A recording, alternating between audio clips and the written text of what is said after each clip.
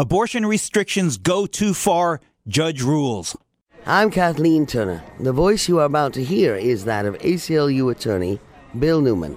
The headline got the story right. A federal judge has issued a preliminary injunction against the new North Dakota law that would prohibit all abortions once a fetal heartbeat can be detected at approximately 6 weeks of pregnancy before some women even know they're pregnant. Although North Dakota's law is the most restrictive in the country, many other states also recently have enacted abortion laws contrary to the holding of Roe v. Wade.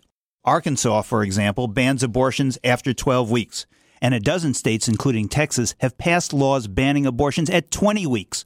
Contrary to Roe, and based on the unproven and unscientific assertion, that's when a fetus can feel pain. These states are also passing laws that will close down most abortion clinics by requiring doctors to secure admitting privileges at local hospitals that won't give them those admitting privileges, and by requiring clinics to be constructed to the specifications of hospitals, which is cost prohibitive. The purpose, of course, is to try to destroy the constitutional right to reproductive choice.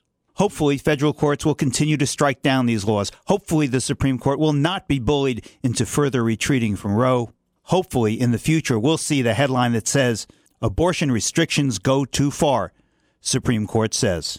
The Civil Liberties Minute is made possible by the ACLU, which gives voice to liberty because freedom can't protect itself.